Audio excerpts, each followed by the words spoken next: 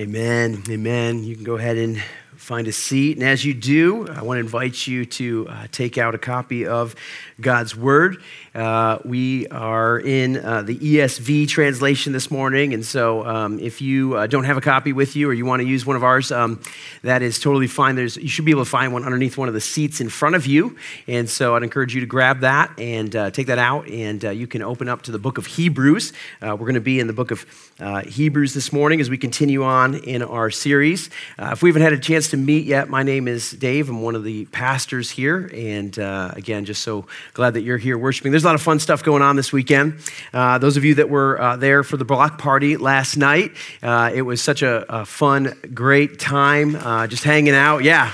It was really cool just to be able to be with our neighborhood and meet some new friends, meet some new faces, and then see some familiar ones back. There's people that have joined us before and coming back, and so just excited to hang out. And then we had that time of worship last night as we concluded it, and it was just so good to be able to worship and sing together. And with the block party, super thankful to all of you guys from Next Step for jumping in and helping out. And you can hear the claps are the people that were like on these teams, right? They're so thankful for you. So I heard multiple times, man, I'm so thankful for those Next Step leaders. They were awesome. So thank you for joining with us and being a part of that. And it was really, really cool just chance to be together. Well, this morning we are, as I said, continuing in Hebrews, and we're coming to a place in the book of Hebrews that I think is going to be really helpful for all of us. It's a topic this morning that I think there's probably not one person in the room that needs to hear and respond to and be reminded of the truth that we have this morning. And what we're talking about this morning is critical in our walk with Jesus. And the topic we're talking about this morning is the topic of rest. We're talking about what it looks like to find rest.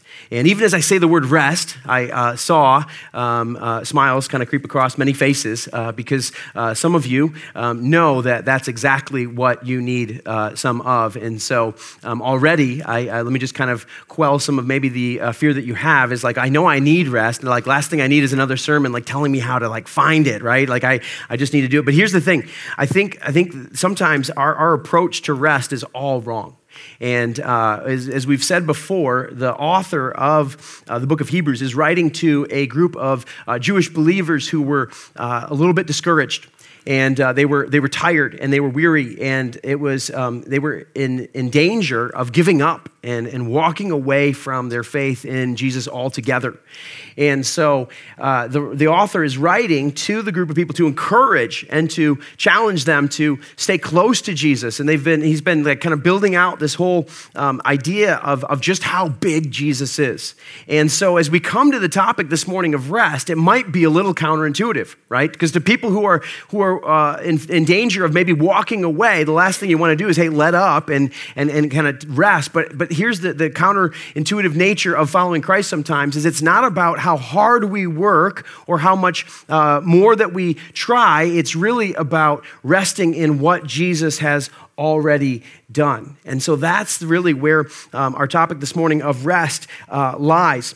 And, I think as it comes to us today, right, this was written to a particular group of people facing a particular set of challenges, but we know God's word is for us still today. We are in similar, I think, danger today. Right? I don't know, it's hard to quantify, but I would argue that we are in one of the most overworked, times that's maybe ever existed in our planet, right? We have technology, which allows us to be connected 24/7. Some of you already this morning have felt the buzz of your phone. Maybe there's an email or some text or something that you're tempted to kind of respond to even now. And I know you're not just filling out the Connect card or kind of getting online. I know sometimes you're kind of checking in. Okay, I'm aware, all right, that there's other things going on, but there's always things vying for our attention, right? And so we live in this kind of connected society. And then on top of that, there's this expectation, right? Like there's this expectation that we perform conform and that we have, we don't just, my kids already, like my third grader is like having to pick out their college major and career, like already, right? Like they got to, like, they're kind of declaring where they're going already. But there's this expectation of what you're going to do. And the thought is, when you get to college that you have to kind of choose a major and that's where you're going to stay for the rest of your life and figure that out. And then like you get in the real world and you figure out, like there's a good chance I'm going to change multiple times. But there's this expectation that I find my worth, my value in what I do. And that's actually one of the byproducts of the society that we live in, right? Is because it's one thing to say that your identity is up to you, right? You can choose who you want to be. You're not defined by your past. You're not defined by your parents. You're not defined by, the kind of city or place that you're a part of. But then that means if your identity is not defined by that, what does that mean? That means it's up to you to define it. So now all of a sudden, this weight is on you, and you have to define yourself. And so many times, where do we look for that definition or that identity of who we are? It's in the things that we do. Take, for example, when we meet someone, it's like, hey, what's your name? What do you do? Right? Isn't that not often one of the second questions that we would ask somebody in getting to know? Because now if I know what you do, I know who you are, or I know something about you, right? So we have this thing. And so what it results in, and I could share all sorts of stats, I'm not going to, but I could share all sorts of stats about what the overworking, what the 24/7 connectedness, what this expectation on our identity is doing to us. But I don't think I need to share stats because I think you already know. I think this morning you feel the pressure of the constant, all the time kind of grind that we find ourselves in. And it's not just like when you're working. I can't tell you the number of people in our church or that I've talked to that retire and then they're like, man, it's even busier now. And I'm like, how does that work? Like I got to get this figured out before that comes because I don't want that, But here's the thing is like we fill our days. And Jesus gives us this invitation as we come to him to rest. And he invites us to rest in him and what it is. And this is the offer that's being given, not just the offer, but the exhortation that's being given to the people that are receiving this letter, is that they would rest in who Jesus is, rest in what he has done. And so this morning, I believe this is what we need this morning. I'm going to read the whole passage in just a minute, but before we do, I just want to give you the big idea, just kind of up front. If you're taking notes, you can write this down. This is what we're going to see this morning. It's this, is that true rest is available to those who trust in the work of the Lord.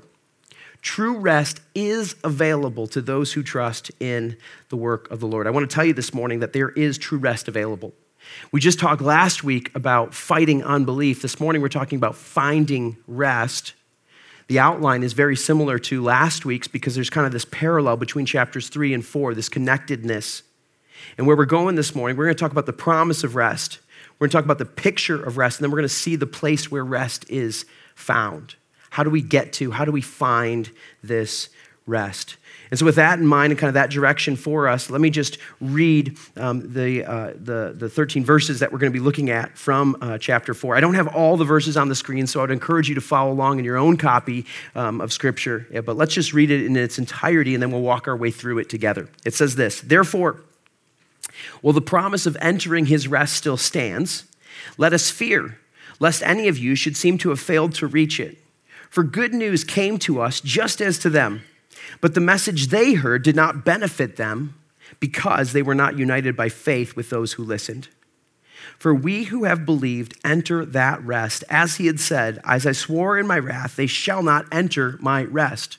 Although his works were finished from the foundation of the world, for he is somewhere spoken of the seventh day in this way, and God rested on the seventh day from all his works.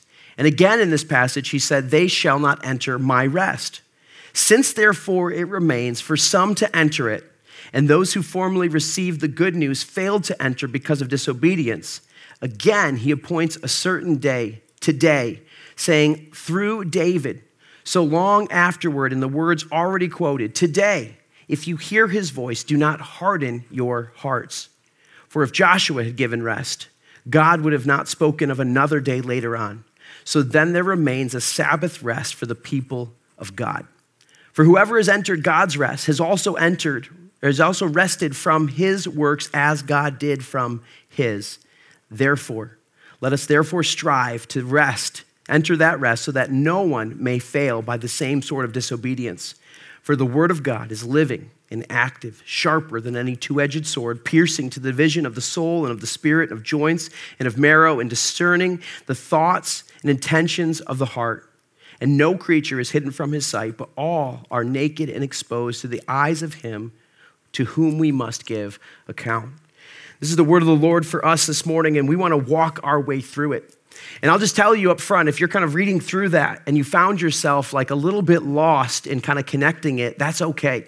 This passage reads a little bit clunky, but I promise as we walk through it, it's going to become clear what the author is trying to do and kind of connecting some of these passages that he's pulling in together. So let's break it down together. Let's kind of walk through it together. Let's see what this promise of rest looks like. And that's where we're beginning. It's the promise of rest.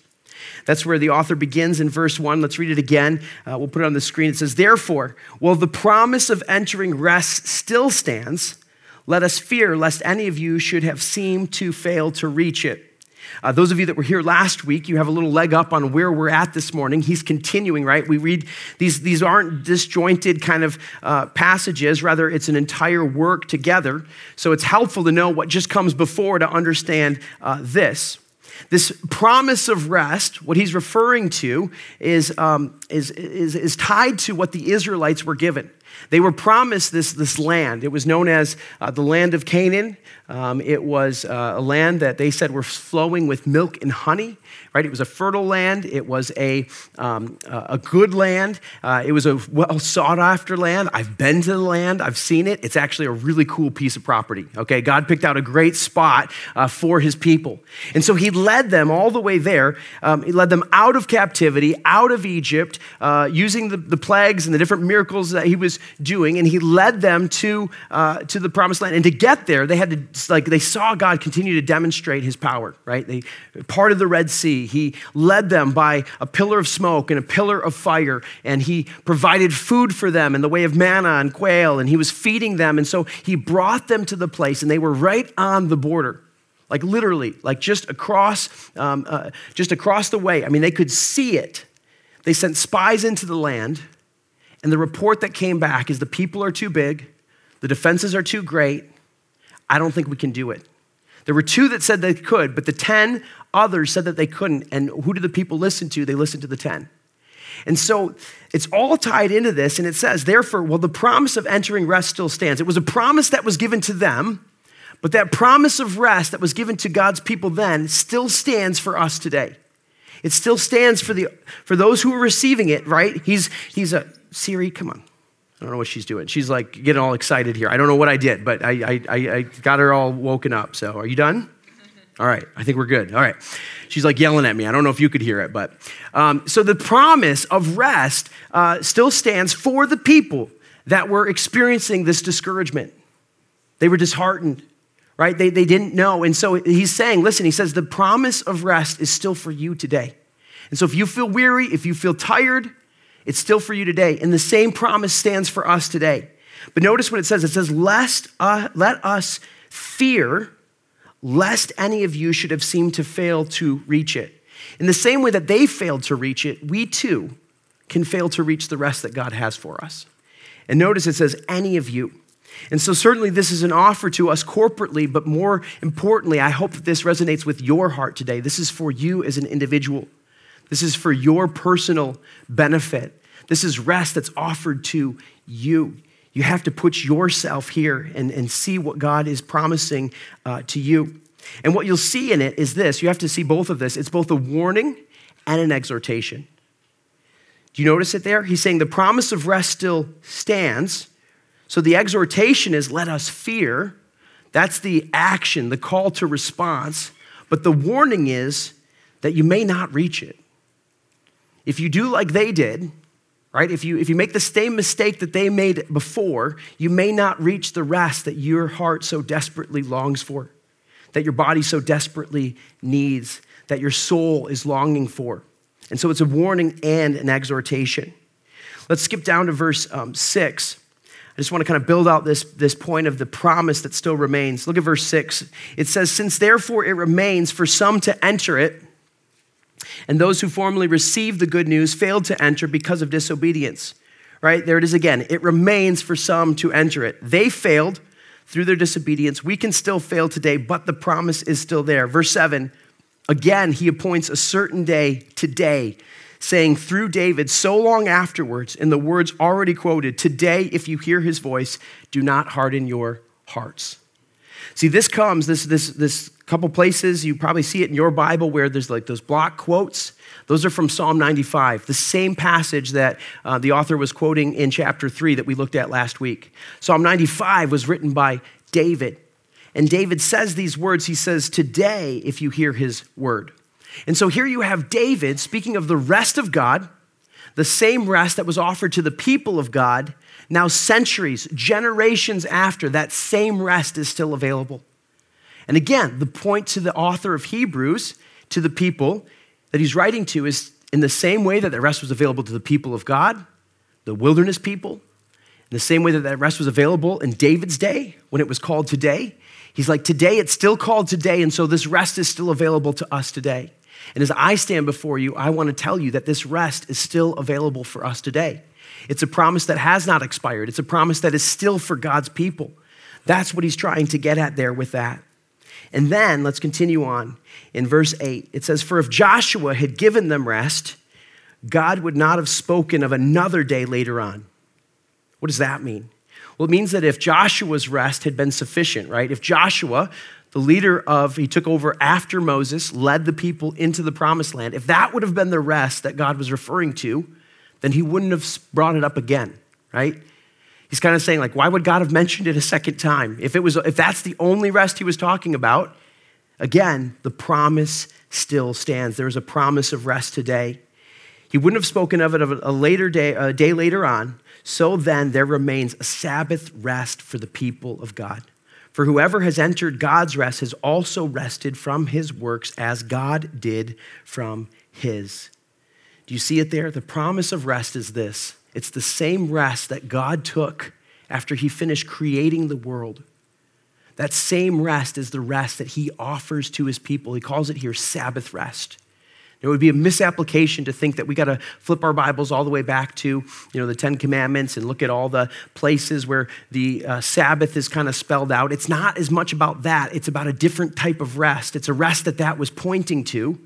There's things that we learn from that, but it's talking about this promise of rest that's available to God's people. And as I said, it's not just an exhortation, it's also a warning. Before we go any further, I just want to make sure that we understand what this warning is. In the same way that the rest remains for us today, the ability to forfeit the rest that God offers also remains for us today. And so we learn by looking back at what did the people of God do then that we still do today? How did they sacrifice? How did they forfeit the rest? Well, it says right there, it says that they failed to reach it through their unbelief. Right? 3:19, it says, so we see they were unable to enter because of unbelief. So literally, they walked up to the border of God's rest. They were standing right there. And God says, I have given you this land. I have given you this rest. What did that mean for the people there? That meant everything. It was what they had been working towards, walking towards. Like they had come to this point. All they had to do was reach out and take it. And God had promised, he had given it into their hands. And in that moment, what did they do? They responded in unbelief, which led them to disobedience, and they turned their back. They walked away from the promise that God had given them. So the deciding factor for the people of God then was, are you going to believe that the rest is available? Are you going to believe that this is a rest that was promised to you? And are you going to believe my word in how you access it? And so the warning for us is still the same. Some of us are on the verge. We're so close to entering into the rest that God has. Maybe some of us can even mentally describe, or we can kind of visualize what it is that the rest that God offers. But yet it seems fleeting to us. It seems like it's out of our grasp. Like somehow I know that God says that there's rest, but I don't know how to get it. I would submit to you today that the same thing that prevented the people of God from receiving the rest is the same thing that prevents us from receiving the rest that he has for us today. It's unbelief, which leads to disobedience. We fail to believe who God is and what he has said, and then actually apply it. Like actually believe it. So they were on the verge of entering into this rest and they missed it out. I think what the author of Hebrews is doing is he's trying to create in the people that he's writing to this like very spiritual sense of FOMO. Do you know what FOMO is? All right, so those of you that are like, a little lost, I know that there's plenty in the room that could describe it. FOMO is the fear of missing out, okay? I know it's a little dated. It's not the coolest reference. I know there's all sorts of other words that are newer, but I'm going to go with this one, okay? So FOMO, the fear of missing out, is like you're on, like Instagram? Is that are we still using that today, or is that like so old? Like, I know Facebook's out, so like Instagram, if you're on, the Snapchat or whatever, I don't know what's next, okay? So I can't keep up with that. I stopped like a long time ago. But you're on that and you see what's happening, and you're like, man, I can't believe I missed out, right? It's a fear of missing out. You gotta be there, you gotta be there. Some of you that weren't at the block party, I'm just telling you, you missed out, all right? You missed out. It was a good time. A good time was had by all. So I'm hoping to create in you a sense of FOMO. So next time we say, hey, there's a block party, you're like, I'm there. I'm not gonna miss out again. That's what the author of Hebrews is trying to say. He's like, listen, there is rest available and you should have the fear of missing out on it, all right? Like you should have this desire, like, I don't wanna miss it. If God has it for me, it's there. And so it begins with this promise. And here's the thing, is that the rest of God, it's there if we want it. We need it, but the question is, do we really want it? Do we want the rest in the way that God is offering us? So we have this promise of rest, which brings us to the place that we need to understand what this rest is. So that's what I think the other thing that the passage is giving to us. It's this. It's not just a promise of rest, but it gives us a picture of rest. Okay? There's a picture of rest that's contained in these verses. And I said at the beginning, I said, when you read through the passage, it reads a little clunky. And I think the author intended that. That was intentional. It wasn't kind of, miswritten or sort of, just didn't quite get all of his things lined up in the way that he wanted. I think he intentionally meant that. And where I think the clunkiness comes from is the word is used, I think rest is in there like 8 times. And almost every time it has a little bit of a different nuance. So I'll just tell you up front, if you read it and every time you read rest, you're hearing, interpreting, like seeing the same thing, you're gonna be a little confused. So he's using rest and he's looking at several different kind of ways that rest applies or rest was being referenced. So I think it's gonna help us if we just kind of, unpack this challenge. And I think to best understand it, we have to see the different ways that rest is being used. Let's begin in verse 3. Verse 3, it says this. It says, for we who have believed enter that rest, as he had says, as I swore in my wrath, they shall not enter my rest. The quote there from Psalm 95, when it says, they shall not enter my rest. This is the first way that rest is being used. Rest, as I already kind of said, was referring in this moment to the promised land. It was the land of Canaan. So the people of God were not able to enter into the promised land that God had given his people. That's one way that rest is being used. Now, what did it mean that they were going to enter in? Like, how is that rest? Well, again, you have to understand that for over 400 years, the people of God had been in captivity. They've been slaves. Their days were not their own, right? They didn't get to set their own alarm clock. They didn't get to choose their leisure days or their days off. There was no rest. They were being whipped and beaten and forced into labor for hundreds of years. They were born into this, and God had just freed them from that captivity. So what did it mean that they were entering the promised land? It meant that they could now rest. Do you not find it interesting that keep the Sabbath day holy made the list of the Big Ten? Right? The 10 commandments that God gave to his people. So there was this regular rhythm that he wanted the people of God to have. Every 7 days, they were to stop and they were to pause and they were to think about who it was that they existed for, why it was that they exist.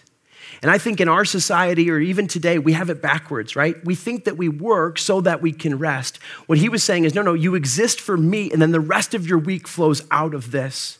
Like you're not working for that, you're working from that. And so that's what he was doing when he gave them that list. And think about it. It ranks up there with do not murder, do not commit adultery, do not lie, do not steal, right? It was also you need to rest and you need to remember whose you are and why you exist. That's what he was giving to the people. And so as they get there to the promised land, this gave them the ability to rest in who the Lord was, and they were now free. It was this revolutionary promise that God had given them, that they could rest in the Lord. So the first way that rest is used is to describe the promised land. Let's continue on, verse 4. It says, the second part of verse 3, although his works were finished from the foundation of the world. Verse 4 says, for as he has somewhere spoken of the seventh day in this way, and similar to like last week, it's not somewhere, he doesn't know where it is, it's like in a certain place. In a certain place, he spoke of the seventh day in this way, and God rested on the seventh day from all his works. And so here's kind of the second way that we see rest being used, is rest is describing the rest of God. The rest after creation. The author of Hebrews goes back to Genesis over and over again as he's writing to the people, but this is yet another place. He's referencing the place that was referenced, that seventh day, is Genesis chapter 2. And it says that after God finished creating the world, on the seventh day he rested. So that should help expand our understanding of rest, because all of a sudden that should kind of trigger something, because we know that God doesn't rest in the same way that you or I do, right?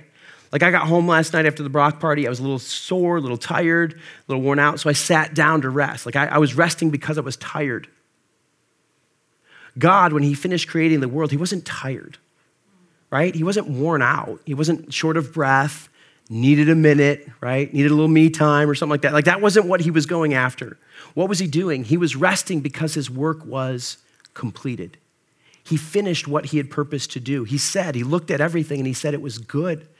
He looked at man and woman and he said, it's very good. And then on that seventh day, he rested.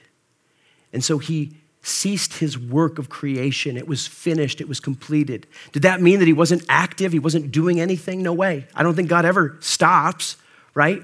But he was no longer working in the same way. And so he rested from a place of completed, finished work. That's so important that we understand how God rested.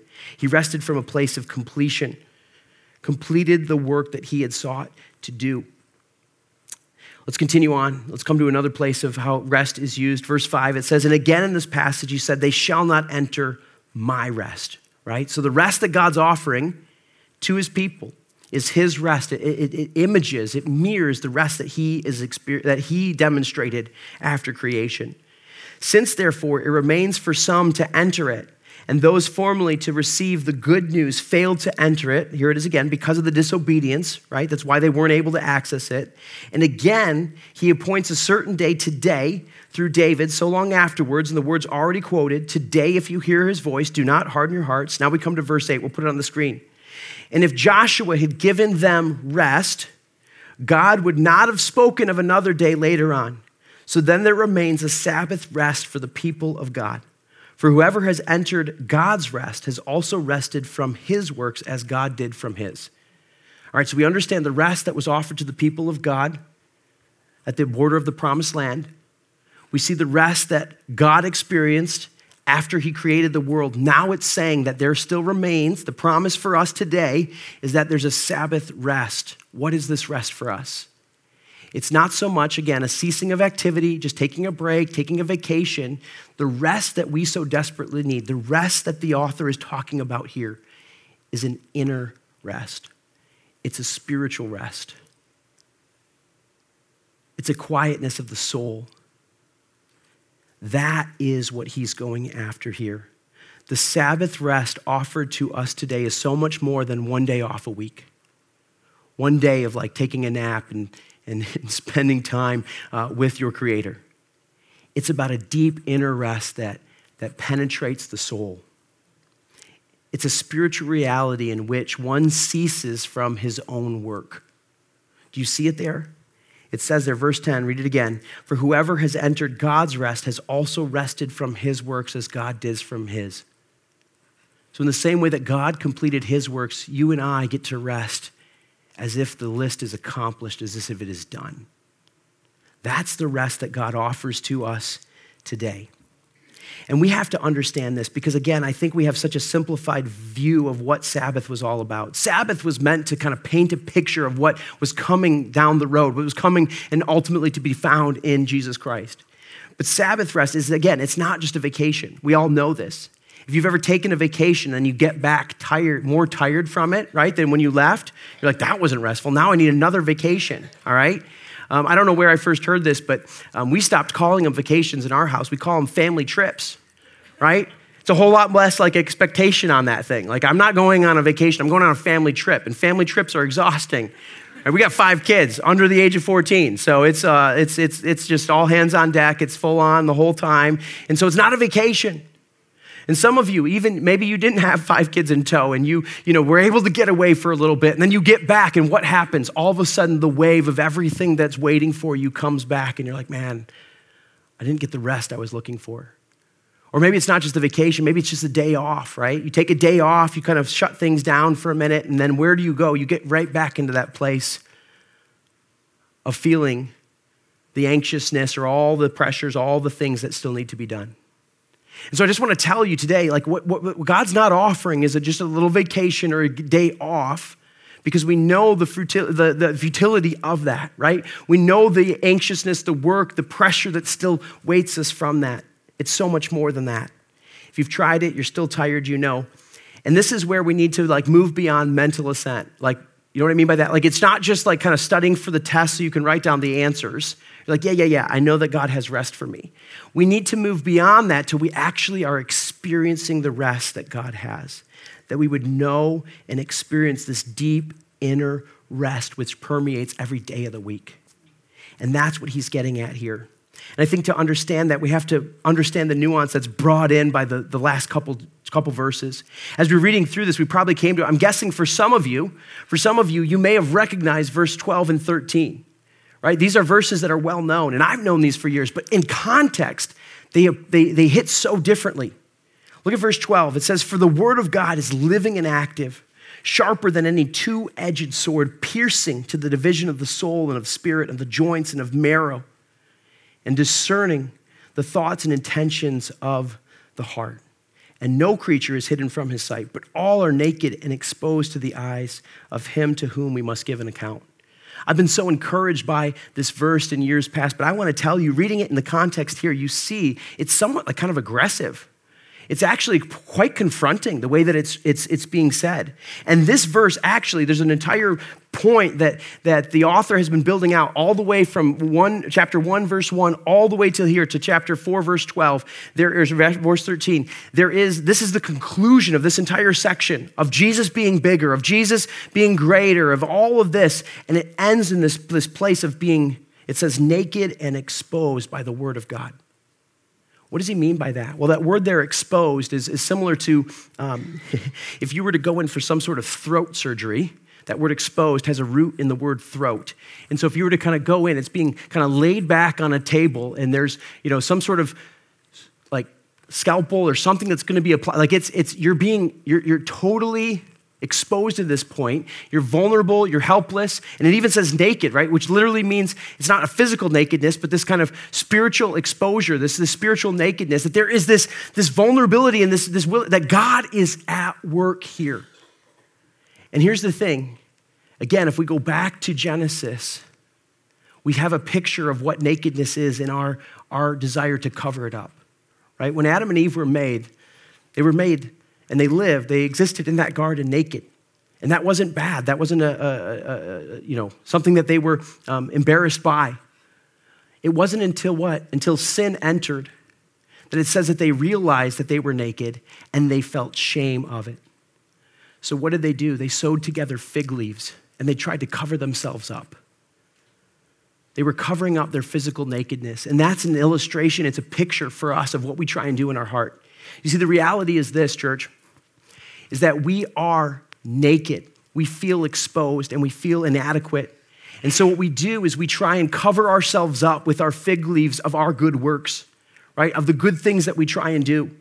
And so one of the reasons that we're so tired from our work is we're trying to find our worth and our value and our identity in that, right? We're constantly trying to cover up with all of these things, and that's what's so exhausting.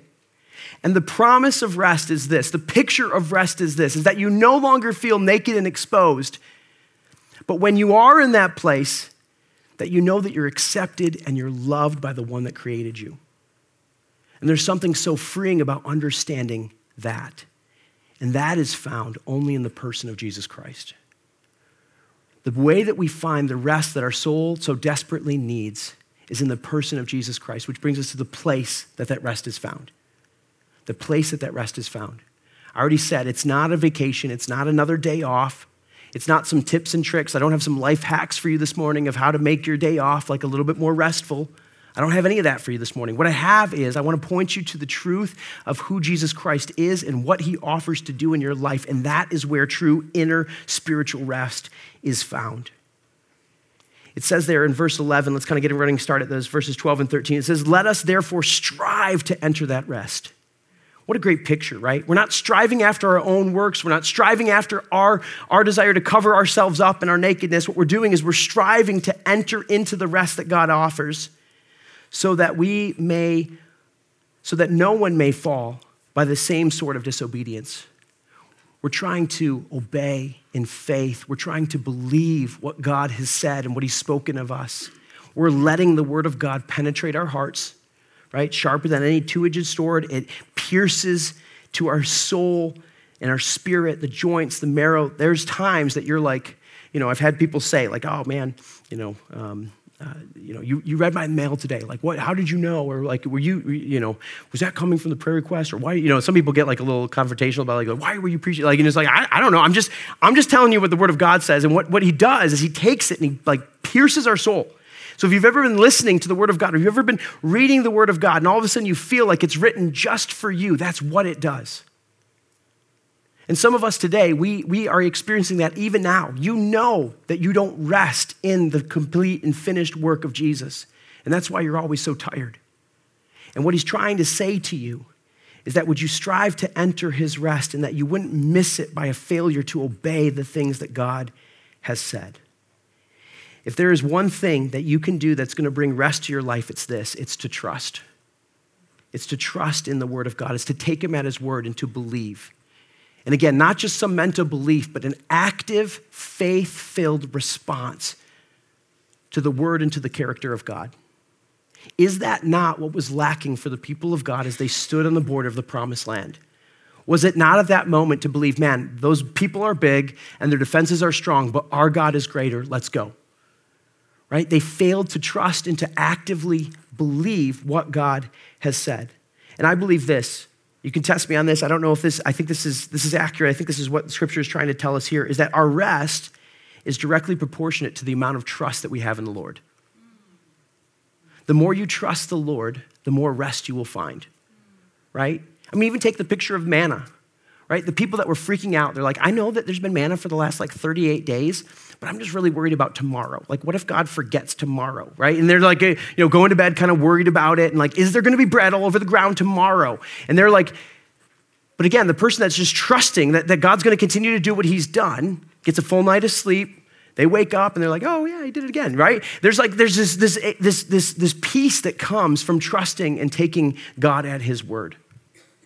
Tim Chester, he wrote a book called You Can Change. And in there, there's 4 liberating truths that he talks about. There's many places we could go, but I thought this was super helpful. And so rather than trying to reinvent it, I just want to give you these.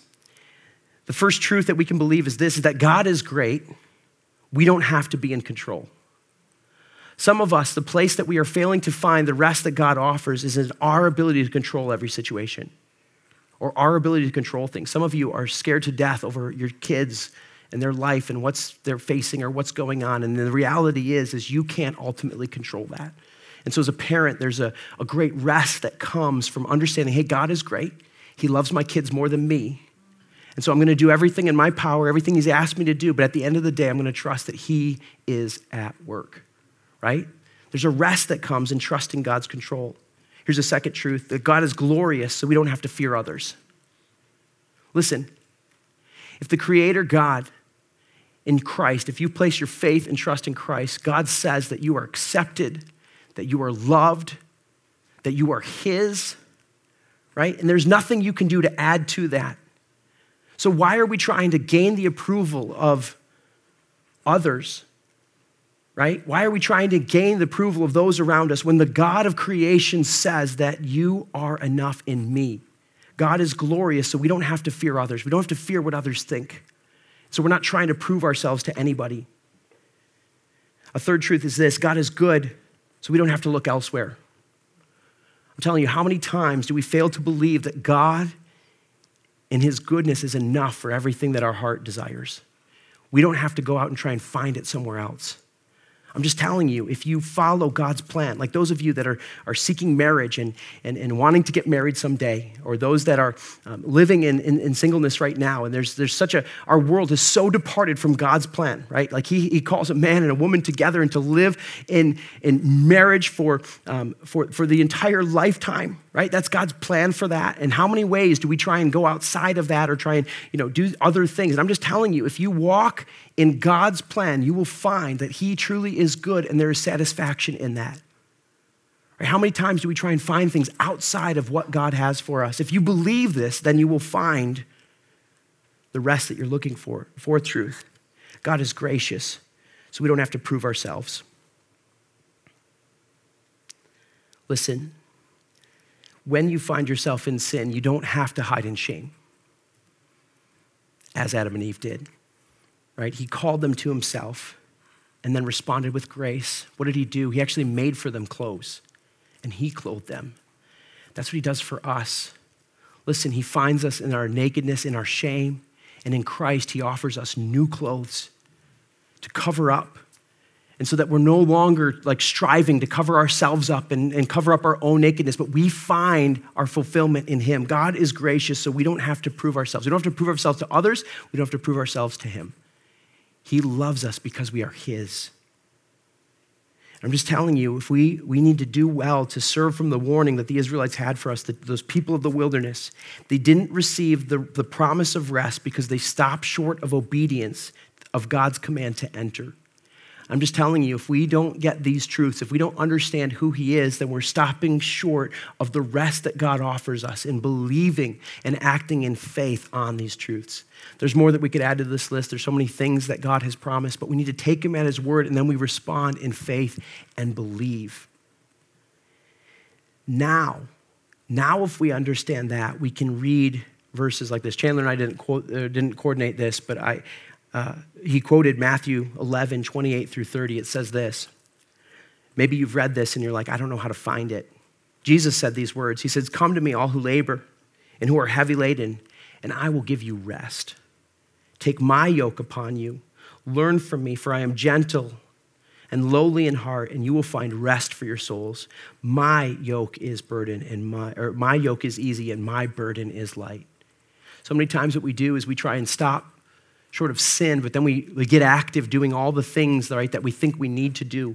We build up our own yoke, and we now replace bad works with good works. But here's the reality, is that those are just as damning for us because they are the right things for the wrong reasons, right? Like we're going about trying to prove ourselves. And so we're not taking on Jesus's yoke. We're kind of building up our own. We're finding a new Pharaoh to submit to.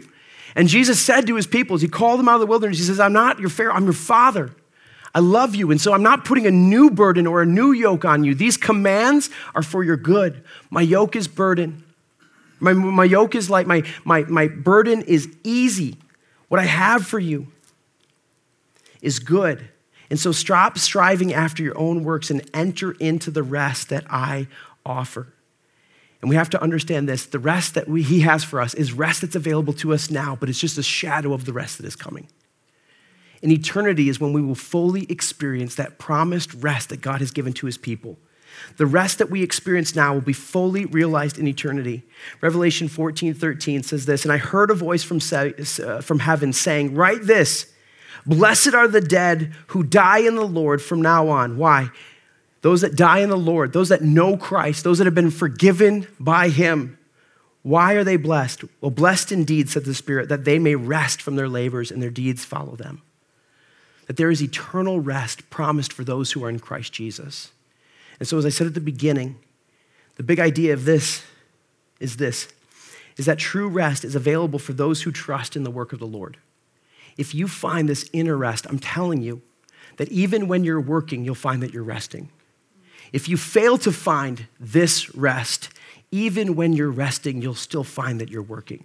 right? Because you're striving after the things that you can control. Rest in the finished, accomplished work of Jesus on the cross. Trust only in him and what he has done. And I'm telling you, you will find the rest that your soul longs for. And it's the rest that's coming in full someday. Let's pray.